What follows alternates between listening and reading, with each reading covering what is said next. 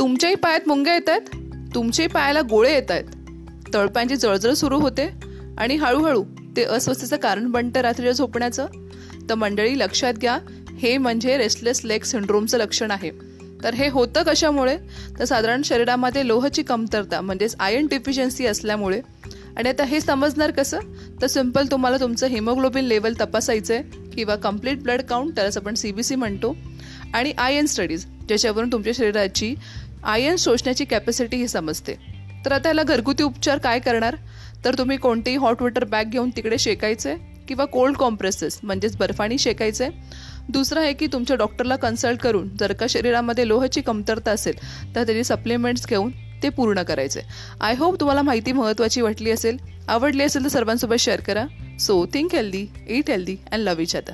Bye bye.